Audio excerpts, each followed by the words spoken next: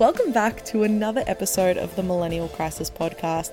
I'm so excited to bring you today's episode because we have none other than Maureen from Centrelink. If you don't know who I'm talking about, you have been living under a rock. Today I chat with TikTok creator Lucas. We talk about his creative process in making these videos, how long it really takes to create content, and combining an academic career and study with a creative side. It's such an interesting chat, and I'm so excited for you to listen. So without any further ado, this is episode 27 of the podcast, Can You Be a Creative and a Professional?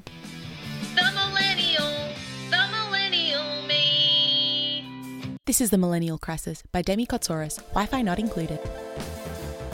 Lucas, welcome to the Millennial Crisis podcast. Thank you so much for joining me today. Thanks for having me.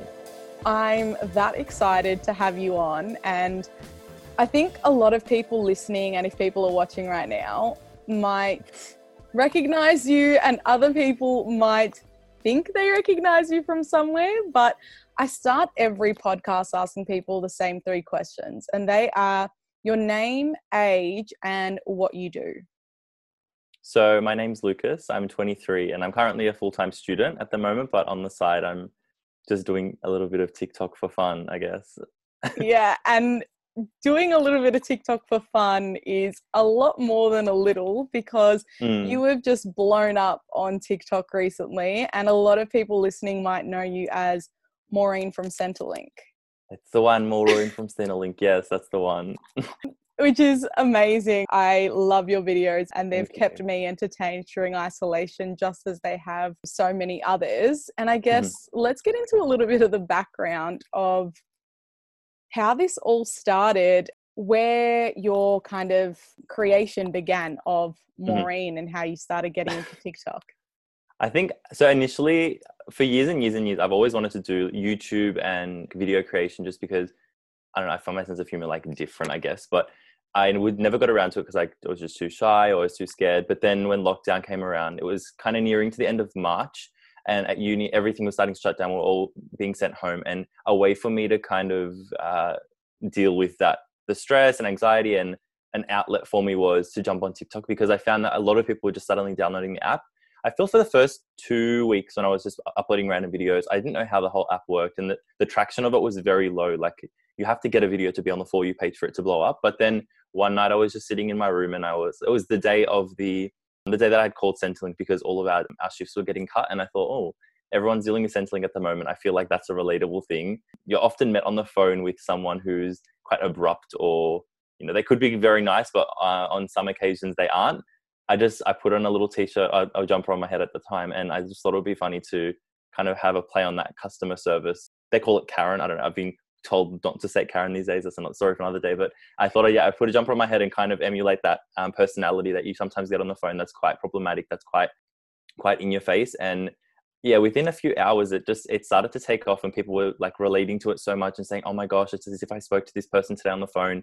But I think the traction built because it came at a time that everyone was going through the same thing. Like, we were all calling Centrelink. We were all in waiting time for hours and hours. And it also implemented the whole, like, a lot of the time, like, the cultured people, I shouldn't say, I hate saying it, but like the cultured people, they get this kind of thing on the phone, like, oh, your name sounds exotic. Oh, that's a bit different. And that whole aspect of it kind of built up the character itself. And from there, I was only going to do it as a one video, but overnight, people were posting on their Instagram stories. Friends were messaging me like, this person looks awfully familiar. Is this you? And from there, I kind of just created the character just like they call it, an isolation hero. I don't know how much I agree with it, but from there, it just took off. And now Maureen, she went from working at Centrelink to working at the deli to reviewing primary school snacks and the works. Yeah. I love it. And it is funny that you mentioned that you created at a time where it's been a strange period for a lot of people having to, I guess, call Centrelink, especially given like the different ages. And this has kind of created kind of shift in people's lives that they may not have expected at the age of 23 or the age of 26, 30 or 40. People may never have expected to be having to call up Centrelink. For sure. And it didn't matter what industry you were in, you had been affected. So I think it was a really nice way to almost Yeah. normalize it as well. It brought a bit of light, and it was like everyone is experiencing this to some extent. And if it's not you, it's someone you know. So Yeah, like on the news, they were showing lines and lines outside Centrelink store, and all of my friends on the Instagram story being like, "Oh, my Gov crashed now." And I think that aspect of it, it took it as a lighthearted. And a lot of the things that I do, I try and make it lighthearted and bring it back to the core in that way. But yeah, it just came at a good time. And with that, now that I make videos, people message me and say, like, I had a really nice message yesterday. She was like, I'm sitting in my car and I'm like dealing with some family stuff, but I've been watching your videos for the past half an hour and it just made me smile. And I think receiving that feedback kind of gave me the motivation to continue it, because originally it was just going to be Maureen from Centrelink one video. That's it. But then she created 16 episodes and now she keeps going. Like, when will she die? I don't know. Yeah. yeah, and that must be amazing for you, and probably getting you through this COVID period, hearing messages and creating a bit of a community for you and for other people to engage. So how has your COVID life looked?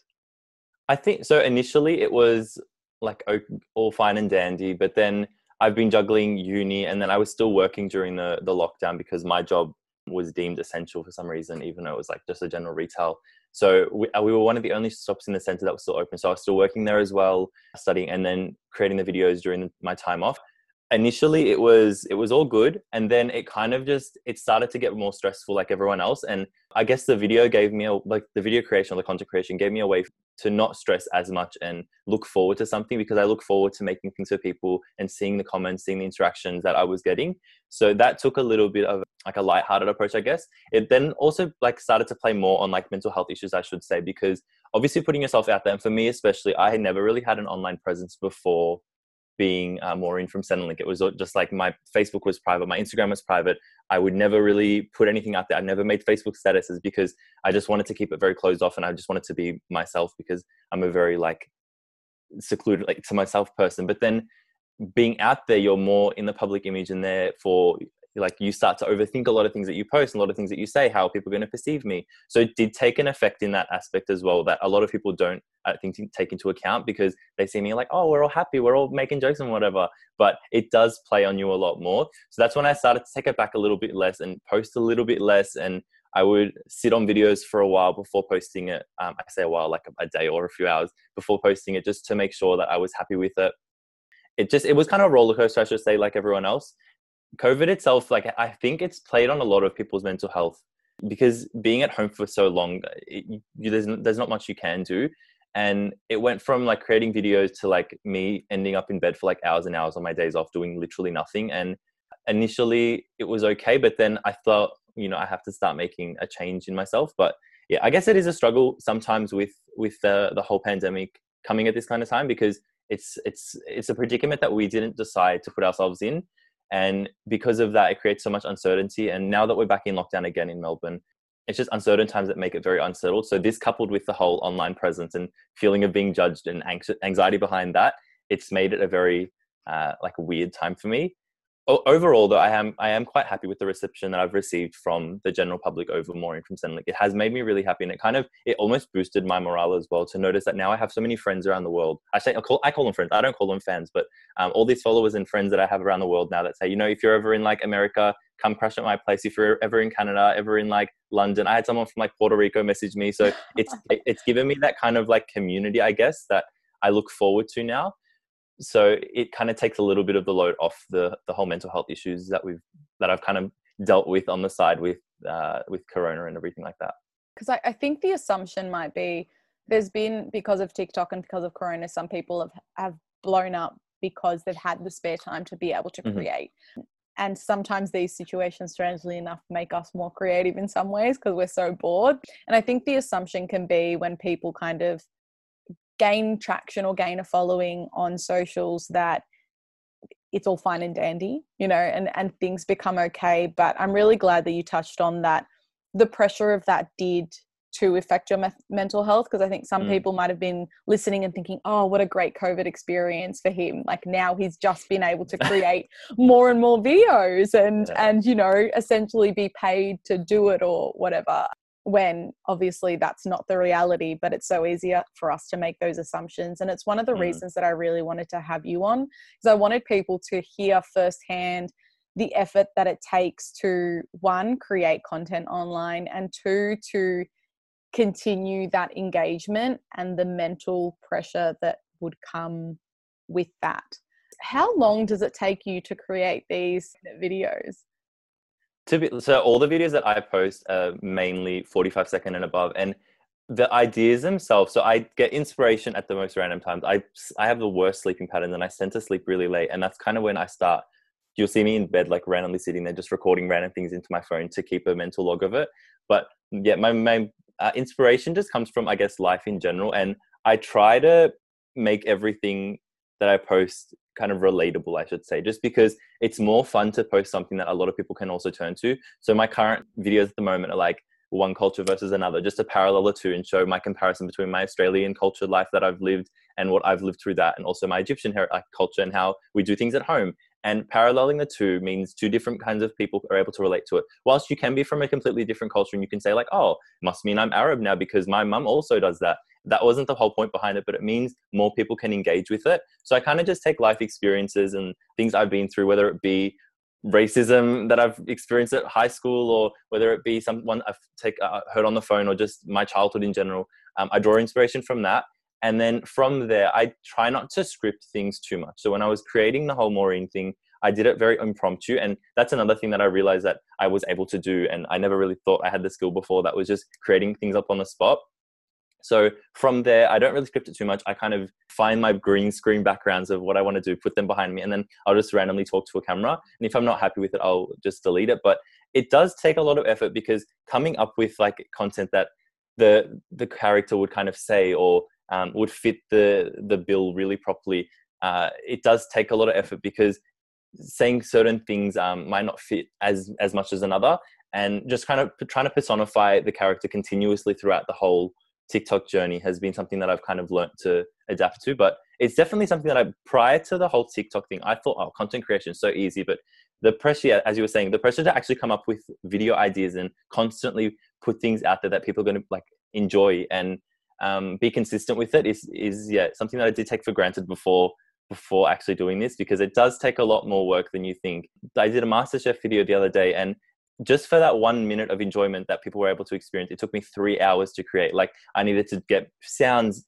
to match perfectly. I needed to get my dialogue and squeeze everything into a 1 minute video. It takes so much time, but the time behind it, obviously it makes up for it when I see people enjoy the content. But prior to them actually seeing that, it takes so much effort and so much time that I thought I completely neglected before making it. So it is a very, very good thing that I now kind of, every time I see someone post, even just like a simple photo, I acknowledge their time and their effort so much more.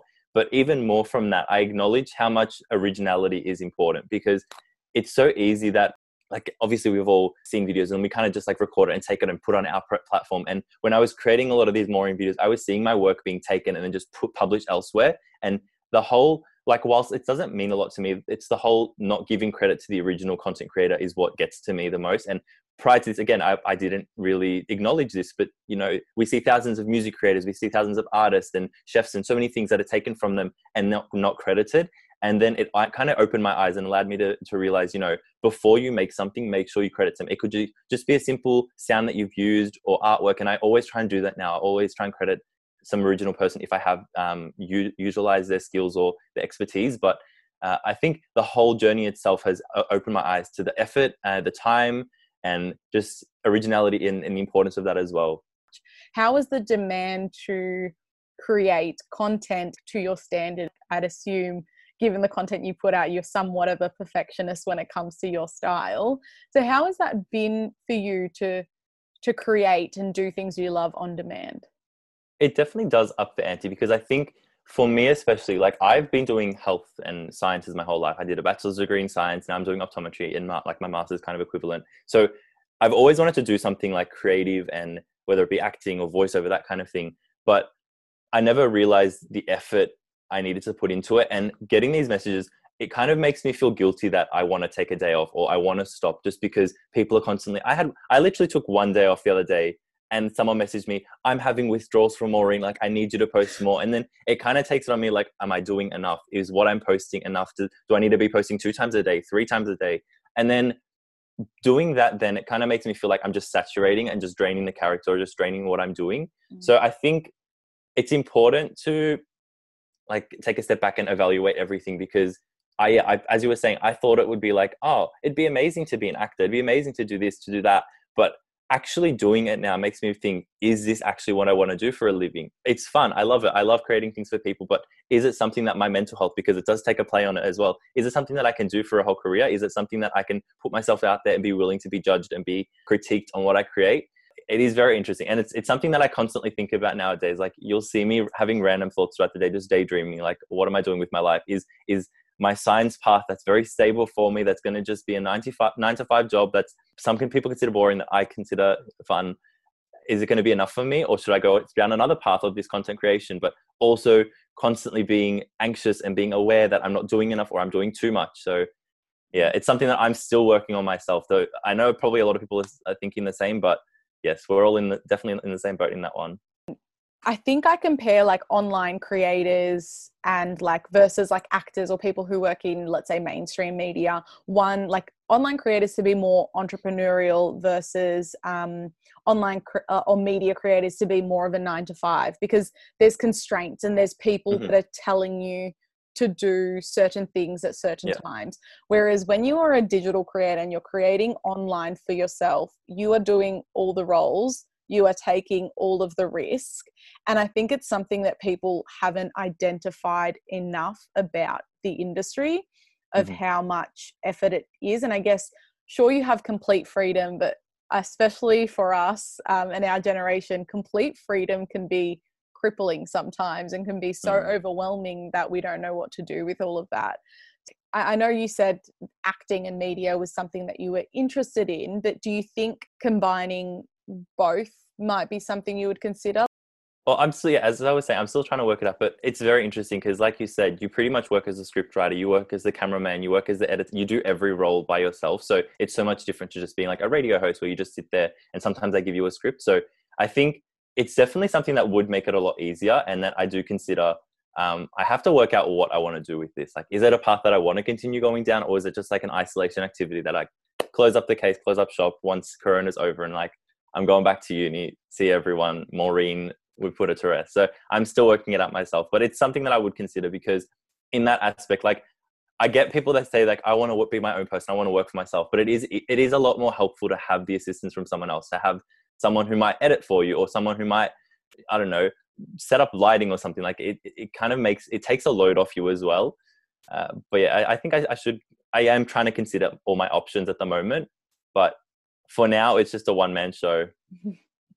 I love it. It's nice to have options when you are in the position. I understand that it would be a lot to take in, and especially at that age as well, like being at uni. I know you've been at uni for a while now as well, and 6 like years, yes. it's already, I think you're early 20s, you're already trying to figure out how many different things you want to do, and then to have this kind of curveball thrown in your face, which is your newfound TikTok career, you know, how that would work, which is interesting, because I'm sure, and I'm not sure, but I assume, given how new the TikTok platform is, it's not like Instagram where you're making $5,000 every video you post. Like, I don't make like any money. So this is pretty much just for enjoyment. So from my understanding of things, because I'm still like a very big like newbie to the whole TikTok game, I gain nothing except seeing people's enjoyment and having a creative outlet for me to post my humor, what I find funny. So I think the only I was so proud of myself. Like, when I did a little partnership with Milo, that was like, oh my God, nice. Mama, I made it. So I did like this little partnership with Milo. And when they reached out to me and were like, can you do a video for us as Maureen? I thought, I was like, damn, Mama, I made it. Like, we're 2 months or 3 months into this whole TikTok game, and I'm already like a little influence. And someone commented, wait, Maureen's come a long way from Centrelink. And I thought that was so funny and cute, just because from that you can like create an income. But the whole, like, for me personally, I'm not like no famous million billion subscriber or follower TikTok person. I'm not going to make money every post I make. It's just for enjoyment. So I don't make anything from it except just my own fun. Unless you do like paid partnerships, I guess you do make things out of it, which it has kind of opened the doors for me. If I want to find an agent, or I want to do that and do that kind of promotion, I've had a few people message me, but I've rejected a lot just because it kind of doesn't apply with me. And that's another thing that I've realized as well, that I'm one of the people that I'm not going to, like, I don't like saying it, but like, sell myself short sort of thing. I'm not going to change who I am just to get some free items or whatever. So I did a video with the cheesecake shop just because I was like, oh, I can make this funny. I can make Maureen and my Egyptian mother do a video. But then I got another message that was on a certain product that I've never used in my life that I couldn't stand by. So I didn't want to give the impression that you throw anything at me and I'm going to take it and make something for it. So it kind of, it highlighted that for me personally, that I was kind of proud of myself that I have my boundaries and I'm willing to not change myself just to please a company or just to receive a free gift sort of thing. Yeah, that's amazing restraint and like values to have at this age and being thrown in so early on in something. So I commend you for that. And I'm sure Thank you. It's not easy. I'm sure there's going to be a lot more different decisions coming out, but we'll see. I assume that this has been a huge learning curve for you. How long since you kind of began to see traction going? So I think the first video of Maureen was posted, I think it was early April. So like 4 months now, maybe we'll say around like 4 months. Yeah.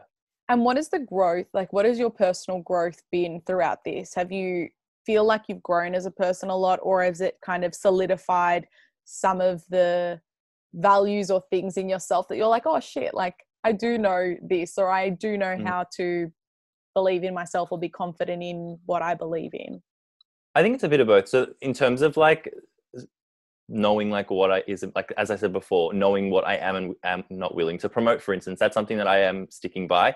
But in terms of like personal growth, it made me realize like how much, because being on TikTok and being on like social media, you realize a lot of cancel culture. Cancel culture is massive these days, and how much people, like you say, the smallest thing, they're willing to drag you down for it. So it's kind of allowed me to reflect on all the years that I might have said something wrong and try and acknowledge that, because prior to this, like seeing just the smallest things that people now consider wrong, like, which is 100%, it's okay with that.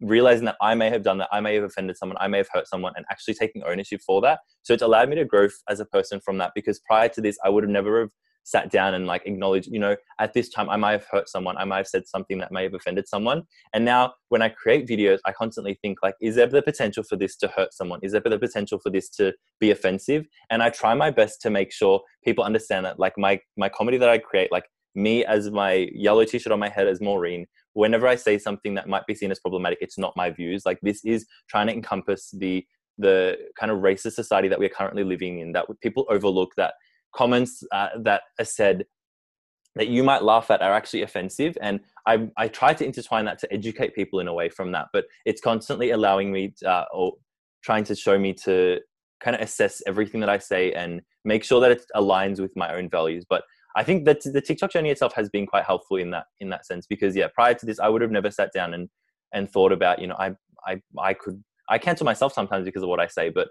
I think it's been a good learning experience in that. But it has solidified a lot of my own values of what I do find important. So if I see a video that's bullying someone or whatever, I'll stand by it and I'll call it out.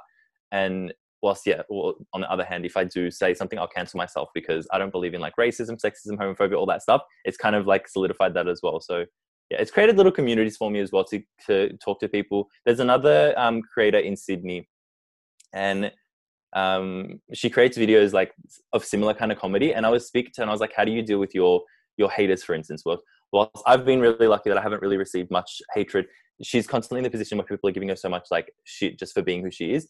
And like, she's given me like advice as to how to deal with that kind of thing, and how for her so long, she was of the type that she had to like change herself just to fit the bill of the viewers. But nowadays she just creates what she wants. So it's allowed me to now like branch out and speak to so many people and in a way it's helped with, as I was saying before, mental health issues.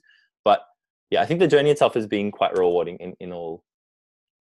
Because it's funny because Maureen, she says almost like, they're not slurs, but they're little things that you're like, sometimes you're like, you know, it's like that slight racist auntie or uncle or the old person that might say something like, oh, so-and-so was actually, these particular group was actually really nice, like in saying that perhaps they weren't, like our assumption is they weren't nice.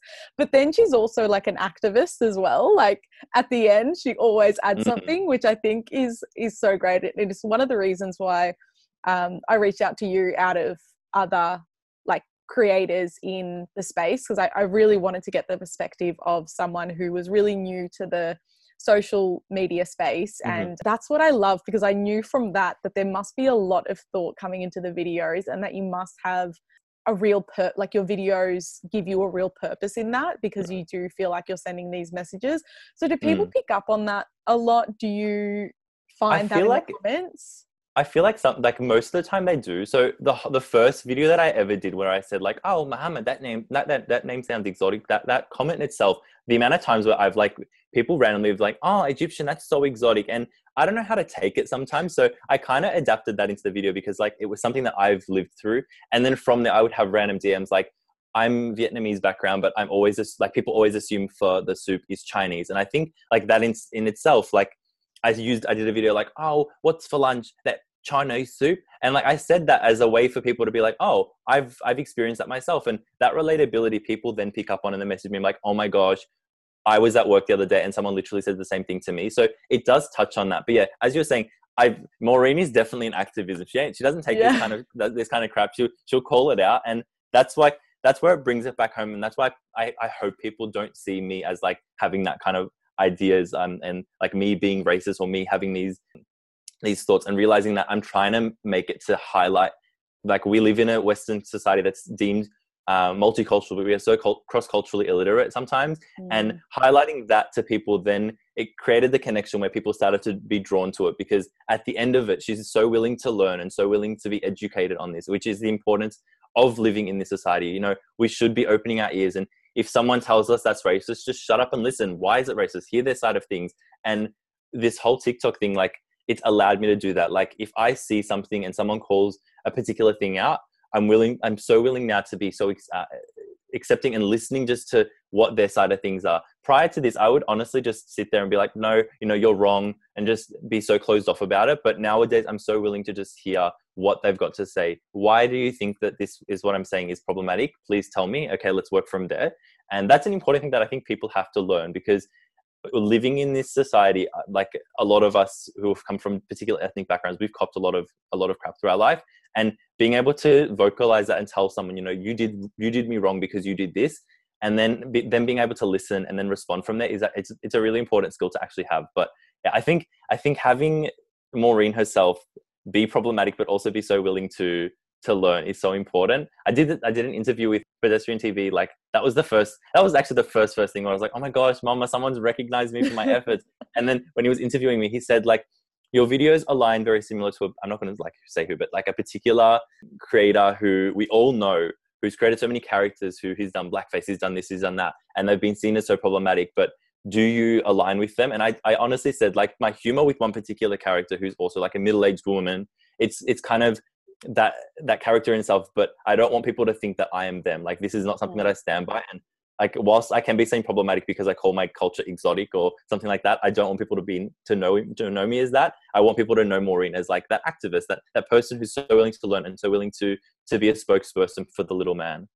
I love that you said that Maureen to be someone who is willing to learn. And I think that's the real key here, because I think you mentioned cancel culture, and it is so problematic in ways, because we with using like cancel culture the way it is right now, it doesn't allow people to grow, and it doesn't accept that, okay, if something like, if we're using, let's say Kevin Hart, for example, how when he was supposed to host the Oscars, they brought out the problematic tweets that he tweeted maybe 10 years ago or something. And he explained it all and had apologized, grown. And I think he mentioned like in his stand-up, he did a similar thing where it would say what he used to say and then use comedy to show why it was wrong.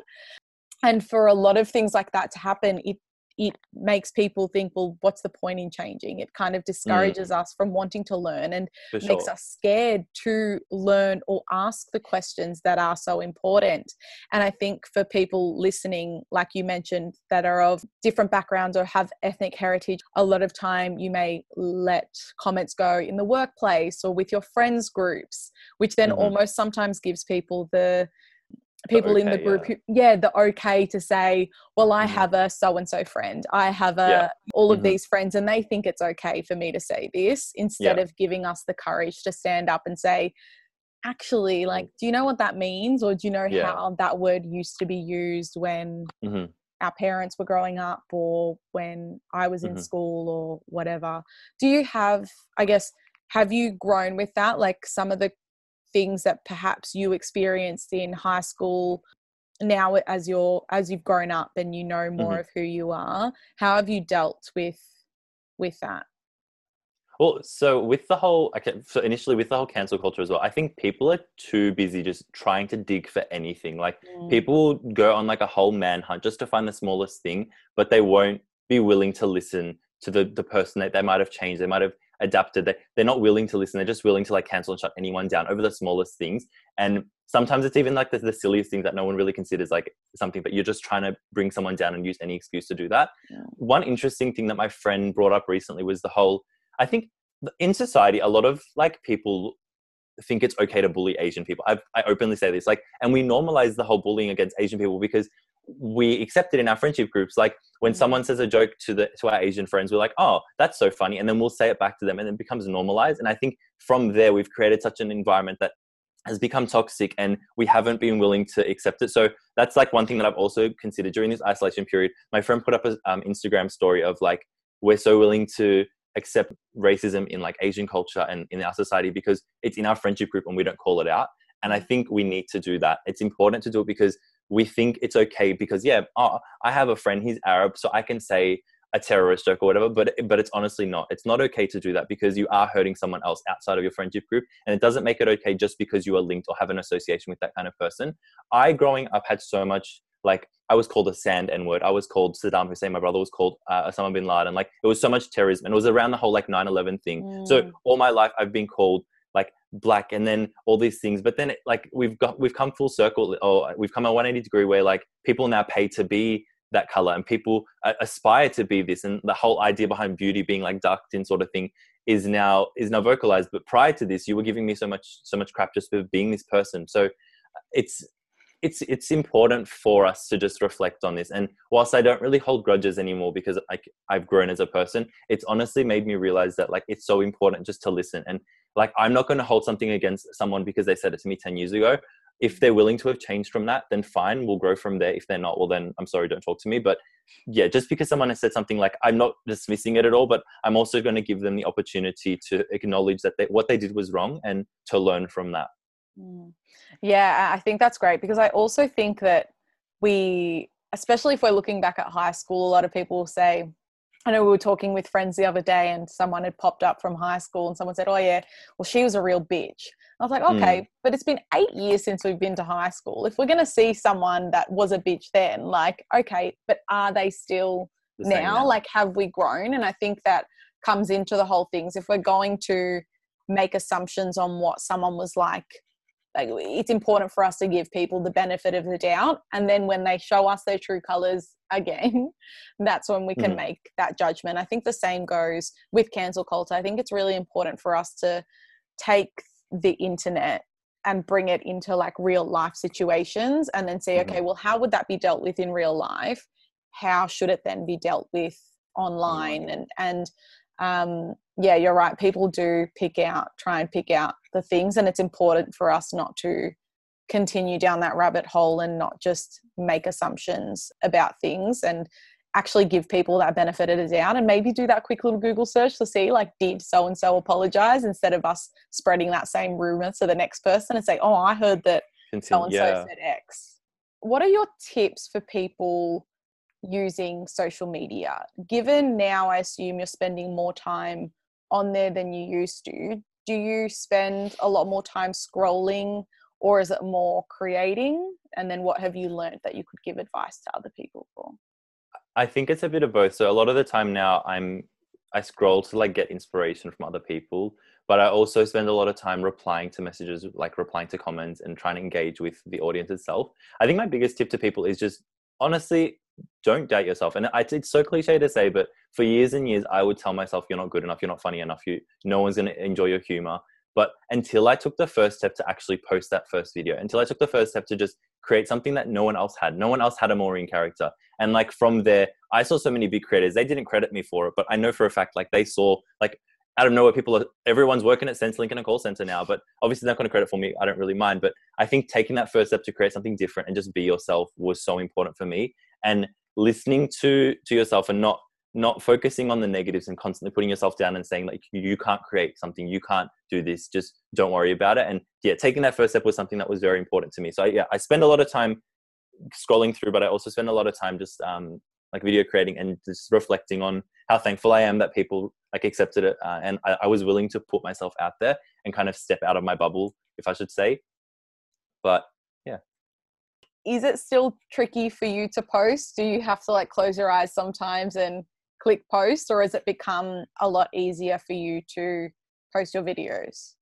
I think it's a bit like that, where I'm really apprehensive to post because I'm like, I kind of want to like just take a break from this, or I'm kind of anxious how people are going to accept this. But it's also come to the point where I'm just like, you know what, people can like it, people can hate it, but this is what I want to do and this is what I enjoy. And so I'm just going to continue doing it. If I love it, I'm going to put it out there. I don't really mind what people think of it, because like I've kind of built a confidence from that. Like if I enjoy what I put out there now, as long as I think it's okay, I guess, well then tough shit for everyone else. But my biggest, so the tip would definitely be like, put yourself out there, but also know your audience base really well. So for me, my audience base is loving the whole Australian culture that I put out, but also it's now, someone commented, wow, I love the amount of Arab content you're putting out there now. So once I realized that I'm having an influx of like Arabic speaking viewers, for instance, I started to up that to kind of balance the two. So then every second video I saw, I might put a twist on them. So I'm kind of catering to both sides. So yeah, knowing your audience, and then also being consistent. I try not to take too much time off, because I don't want people to think like, oh, he's giving it the flick. I want people to constantly see like, I'm putting time and effort into these ideas and you're getting it. So if you come back to my channel, you'll be able to experience that. So yeah, consistency is a very big key. And also putting time into actually responding to people. It takes like, obviously them coming onto your platform and looking at your channel and taking the time to like it and comment on it. You should be so appreciative of that, because they don't have to do that. I could just flick straight past it, but acknowledging that someone is commenting on your video and giving back to them by, if they say, oh, I'm first on your video, please reply, I reply. If someone leaves a comment like, what do you think of this? I reply. If someone tags me in something, I give them my thought on something. I try and engage as much as possible, because it's almost a way, like one of the only ways, I guess, to actually give back to the community that is giving me a lot of joy at the moment.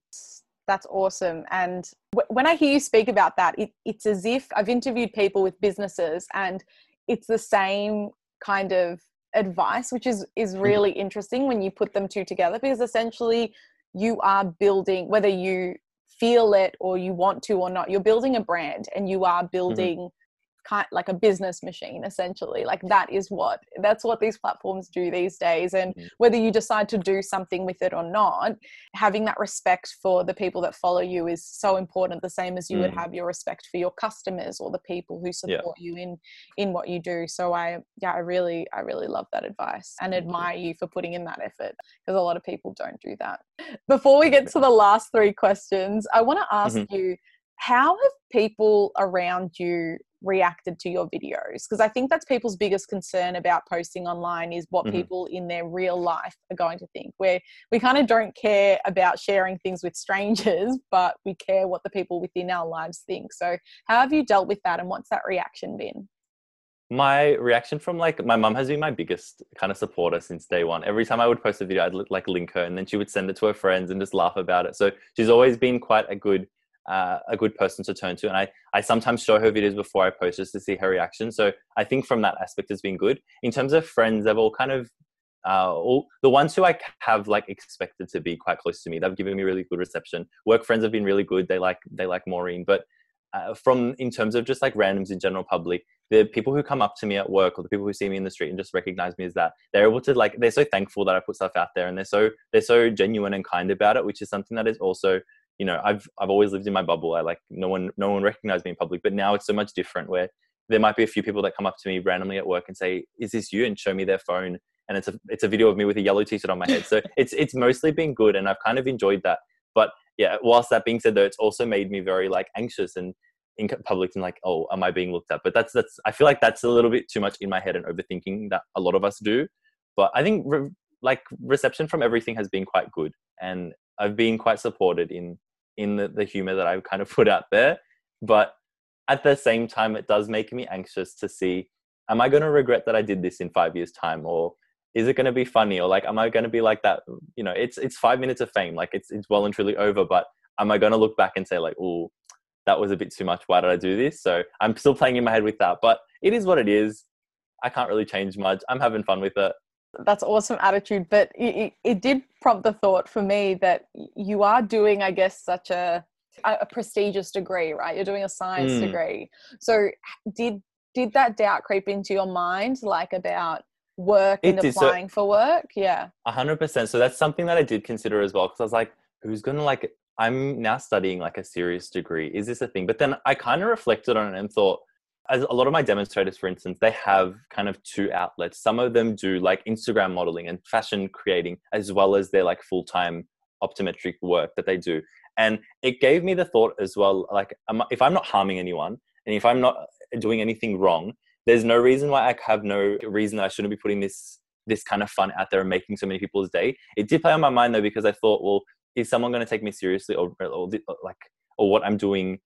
Is it going to be just me being seen as a comedic joke? Am I going to get employed after this? And then I had one comment from someone saying, after I like they walked past me seeing me at work. I work in a retail job, but he was like, oh, I don't know how you have such a serious job and act like this online. And I thought, well, this is the kind of judgment that we have in society that is so interesting to me, because you have someone like, there's so many comedians out there and famous actors who actually have like doctorates and PhD degrees, and they're doctors or surgeons, or they have a serious job, but they also on the side have an outlet which is creative and artistic. So it's something that also gave me that hope at the end to say, like, I'm not really doing anything wrong. I'm having fun with it. And if I'm making other people smile, then I don't see the harm in it at all.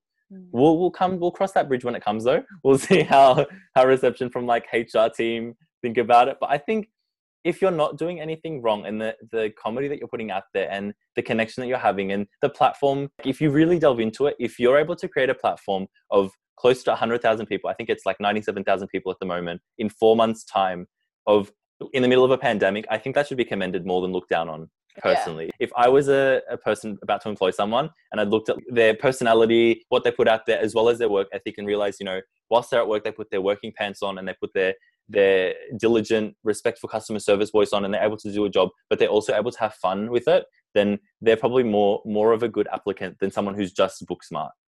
Spot on. Yeah, it is. It's something that this idea of like work-life integration is becoming more and more real the further we get into like the world. And being in a digital age, it is more important. As looking at people's social media profiles is a habit of employers these days. But in saying that, I do a lot of talking, especially on LinkedIn, about being able to post silly content and still be taken as a professional, or being able to take a sexy photo, still being able to take it seriously as a professional or as an expert in your field. And I think all of these facets of a person enables them to do their job the best way. So if anything, it's going to help you weed out the employers or the workplaces that you'd probably be miserable in. Yeah.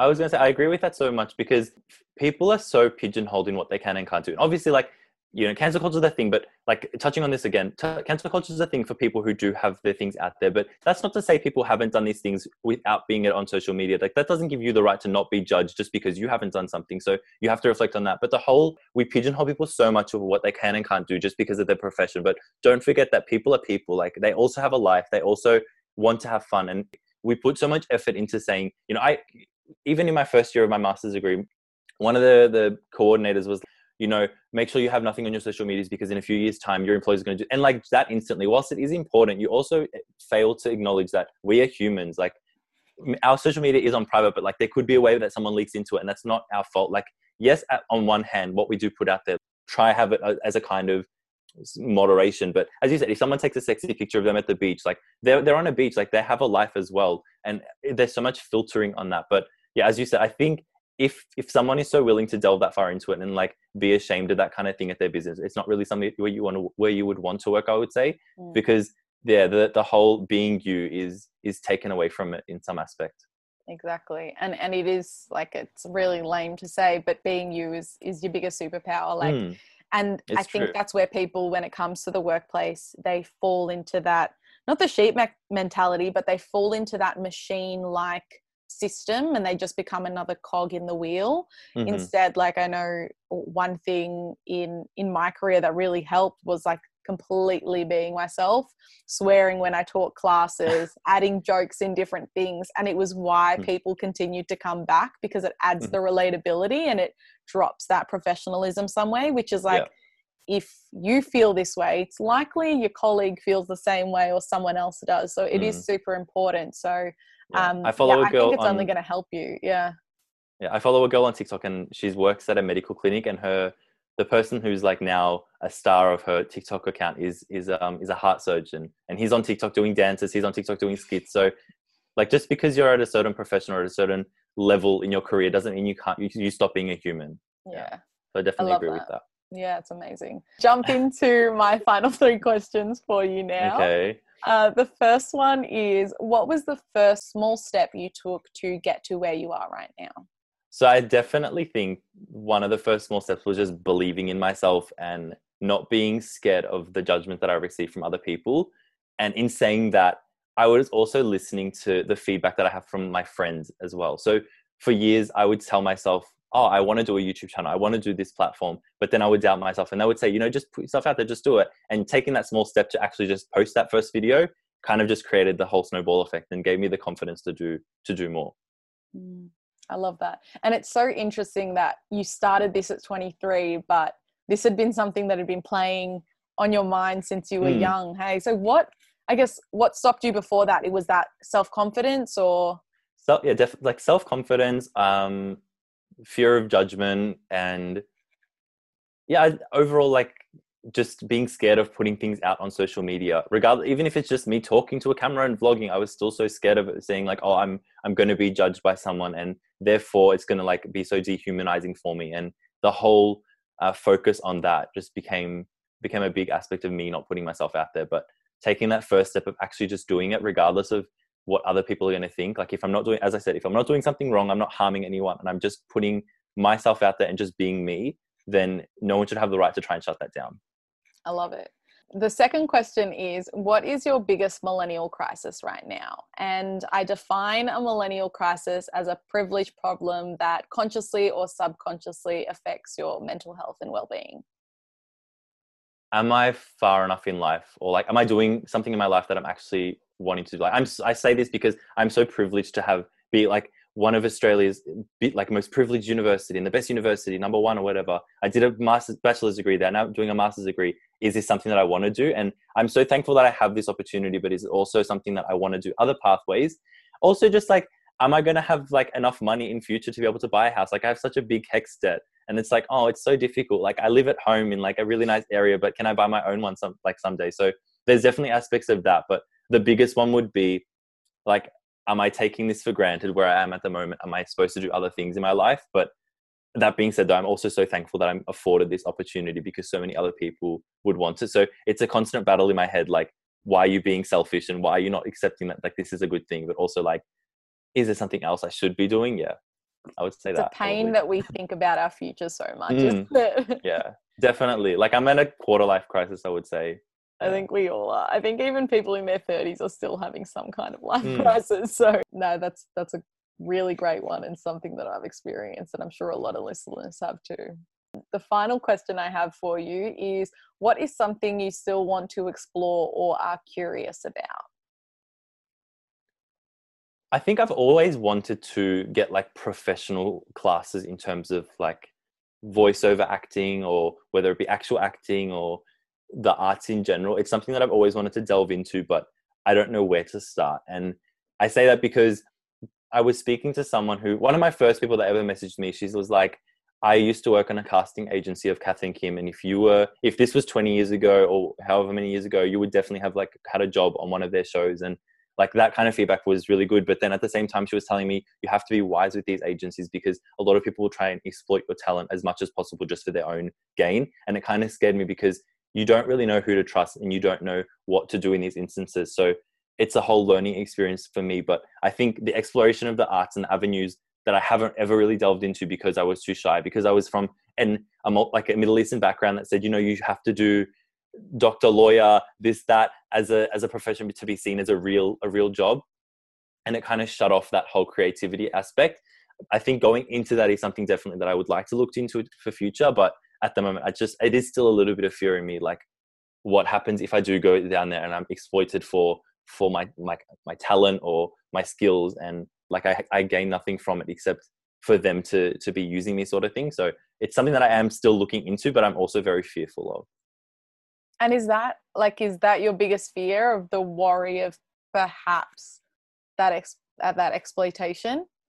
Do you think That, and I think that, and also just like failing at it, because whilst I say like, oh, I put myself out there, I'm so happy, but I am still human. Like, I am still scared of failure. I am still scared of putting myself out there and being judged. And like, that just turns into a whole bigger scale than what I'm currently on. Like, TikTok is TikTok. It's all for fun, but going that step further, there's more of a risk that am I going to be like having to change to adapt to other people? Am I going to create something that's not even funny, that's like so cringe and dumb that like I'm not going to be seen as fun anymore? Is it going to change the perception of people of me?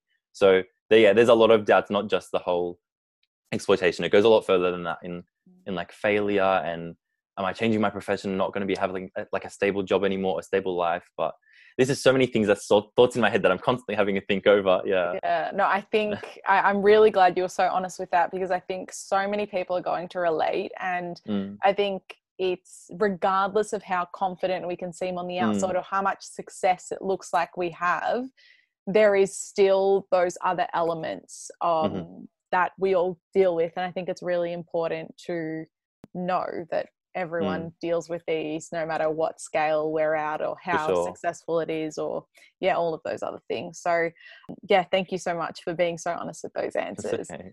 Now, I know you have a challenge that you have for everyone, right? I do. So this whole COVID period has made me reflect so much. So whether that be just like journaling, or I like to do like my daily vlogs for myself. Like, I'll sit there just like talking to my camera, like, today I did this, it wasn't so good. I like to have a mental map on this, because I'm one of those people that I like looking back on photos at random times. I like looking back at my life. I like looking back at videos of me crying, because I'm like, oh, that was funny. Like, me crying, why did I do that? I like doing that sort of thing. So my challenge to everyone is that over a 1 week period, I want you to note 3 things down. So the first thing, I want you to note a positive that you had this day, whether it be written down or video, it doesn't matter, but a positive that you had today. It could be something as simple as like, I woke up on time, I got out of bed, I only had 1 chocolate bar instead of 2, just like a small positive, as small as it can be or as big as it can be, it doesn't matter. But I also want you to note down as your second thing a negative. So something that, not necessarily like something that bad that happened, or something like more so something that you could work on, that you might have done something wrong, but you're saying like, oh, this wasn't so good. I said the wrong thing to this person. I might have done bad on my test. Just something that's bad. And then, number 3 would be something that you learned. So this can be something as small as, I learned how to properly strain my pasta by putting the strainer on top, that kind of thing. Or something in depth that you've been so culturally insensitive for your whole life that you've realized, oh, this is actually like indigenous land, and the reason why there's so many problems behind it is that X, Y, and Z. And a lot of the number 3 has been something that I've looked into a lot more recently, because we live in a society that's so based upon, I hate saying it, but like ignorance. And people say ignorance is bliss, but it's not. You have to be willing to learn. So putting that effort into actually reading a book or going online and searching something up is really important. But that being said though, the first one is a positive, so something that you did in the day. Second one is a negative, or that you'd like to do better tomorrow. And the third one is something that you learn, whether it's something small or something in depth, doesn't matter. Just noting those 3 down and reflecting on them after that 1 week period is something really important, because having that mindfulness and taking a step back to have reflection does, for me personally, help with mental health issues and help being able to accept what you've done wrong and what you can work on in future. That's one of the biggest things that I've had to come to terms with over the whole COVID thing, because there's only so much you can control, and looking over that and realizing that is really important. And kind of, it's one of the first steps to, I guess, realizing the world doesn't have everything that you want or that you can control, I guess. I love that. That's awesome. You said that you journal a lot, which is amazing. I found journaling as being like the best thing ever. But so you vlog journal too? Yeah. So oh my God, this is the best. Yeah. There's something really nice about putting pen to paper and like looking at, for instance, your handwriting. that's something to me is really interesting, like how your handwriting changes over from year to year, or how if you're stressed, you like rush handwriting. But vlogging for me, like I sometimes just get so tired and just sitting in bed. A lot of the people who are on my like Snapchat, for instance, they cop these things and it's like a minute of me just like ranting, for instance. But it's so helpful to me because I'm a very big talker, and I don't sometimes putting pen to paper is just difficult for a lot of people, but voicing it becomes so much easier. And just talking to a phone for me, it kind of like relieves me somehow, just by having that record on my phone of me saying, today was a really shit day. I didn't have this like go my way. Nothing went to plan. And like, I could start crying in the middle of it, but then looking back on it, I think like, wow, he had this day, but look at where he is today. Like, it's a different day. It's a new day. And even if it is, just like videoing how your day went, I think for me, it's helpful.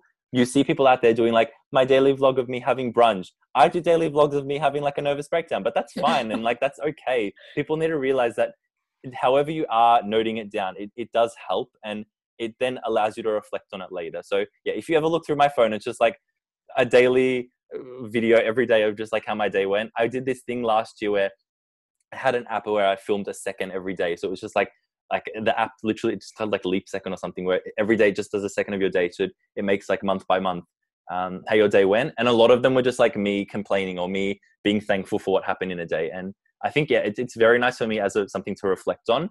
And I have a lot of them. So if you ever want to see and have a little laugh, make sure you hit me up.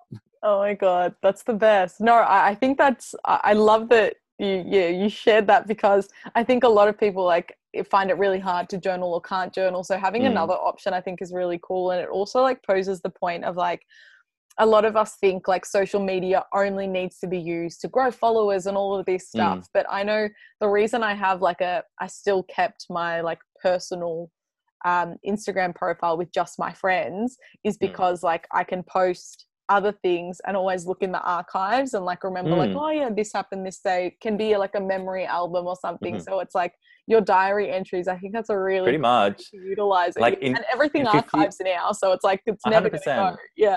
Yeah, if in 50 years time, when someone finds like the records of this, they're going to see like a whole roller coaster of emotions, especially during this COVID time. But yeah, it's just the fun of the whole digital age that we live in, I guess. I love it. Well, I hope that some people also try and do your challenge with video too. So if you don't do it written down, please give it a go. Video, maybe I'll do the challenge for the week on video, and you guys can follow it on the stories. But be sure when you do it to tag Lucas as well. So where's the best place for me? So I have So my Instagram is lucas.ibrahim. That's my actual profile. I think tagging me in that is fine. Is it still private though? It is, but I also have a Maureen from Centrelink, which kind of goes off and on private depending on how I'm feeling. It's just like literally at Maureen from Centrelink. You can always add me on Snapchat because I love seeing people's videos where if you tag me in things on there or like just send me videos, I love interacting with everyone on there. And then there's also the TikTok handle. So they're all different. They all have different names because the name on TikTok, Shukran just means thank you in Arabic. And then when I was creating the name behind that, the reason I did it was because when you learn a language, which I kind of love learning languages and just phrases in different languages. When you learn a language, you learn like, hello, my name is, thank you. Those just simple things. And I think Shukran was just something that was so like nice sounding to me personally. That's what I think. I just thought, oh, it's so different and unique that I would just make that my name. So if you ever make anything and you tag me on that as well, I always watch videos that I'm tagged in on TikTok, and I always reply and contact people on there. So I'm very, very active on TikTok these days if you ever do that, but all my socials as well. I'm always responding to messages and always willing to chat, which kind of makes it more interactive, I guess. Beautiful. Well, make sure that you tag Lucas when you do the challenge for this week, and all of his socials are going to be tagged in the description below anyway. So, I mean, majority of you probably have already seen Maureen, but another little reminder to everyone to make sure you support your creators. If you love the work that they do, support them, like their stuff, comment, follow them. Because I think also on TikTok, it's something we forget, like to click the little follow button. On Instagram, you always do it, but TikTok, you forget. But it's so important. You'd be so surprised, the amount of people that kind of like comment on my thing, oh my God, this is so funny, post more. And I'm like, girl, you're not even following me. What do you mean post more? You went to the effort of searching me up. I don't find it like that offensive or whatever. I'm just like, yeah, whatever. But as you're saying, it's something that we look over, but it's as a like content creator myself, I find it funny. I'm like, oh, you want more of my stuff, but you're not even like subscribe to my stuff. Funny, yeah.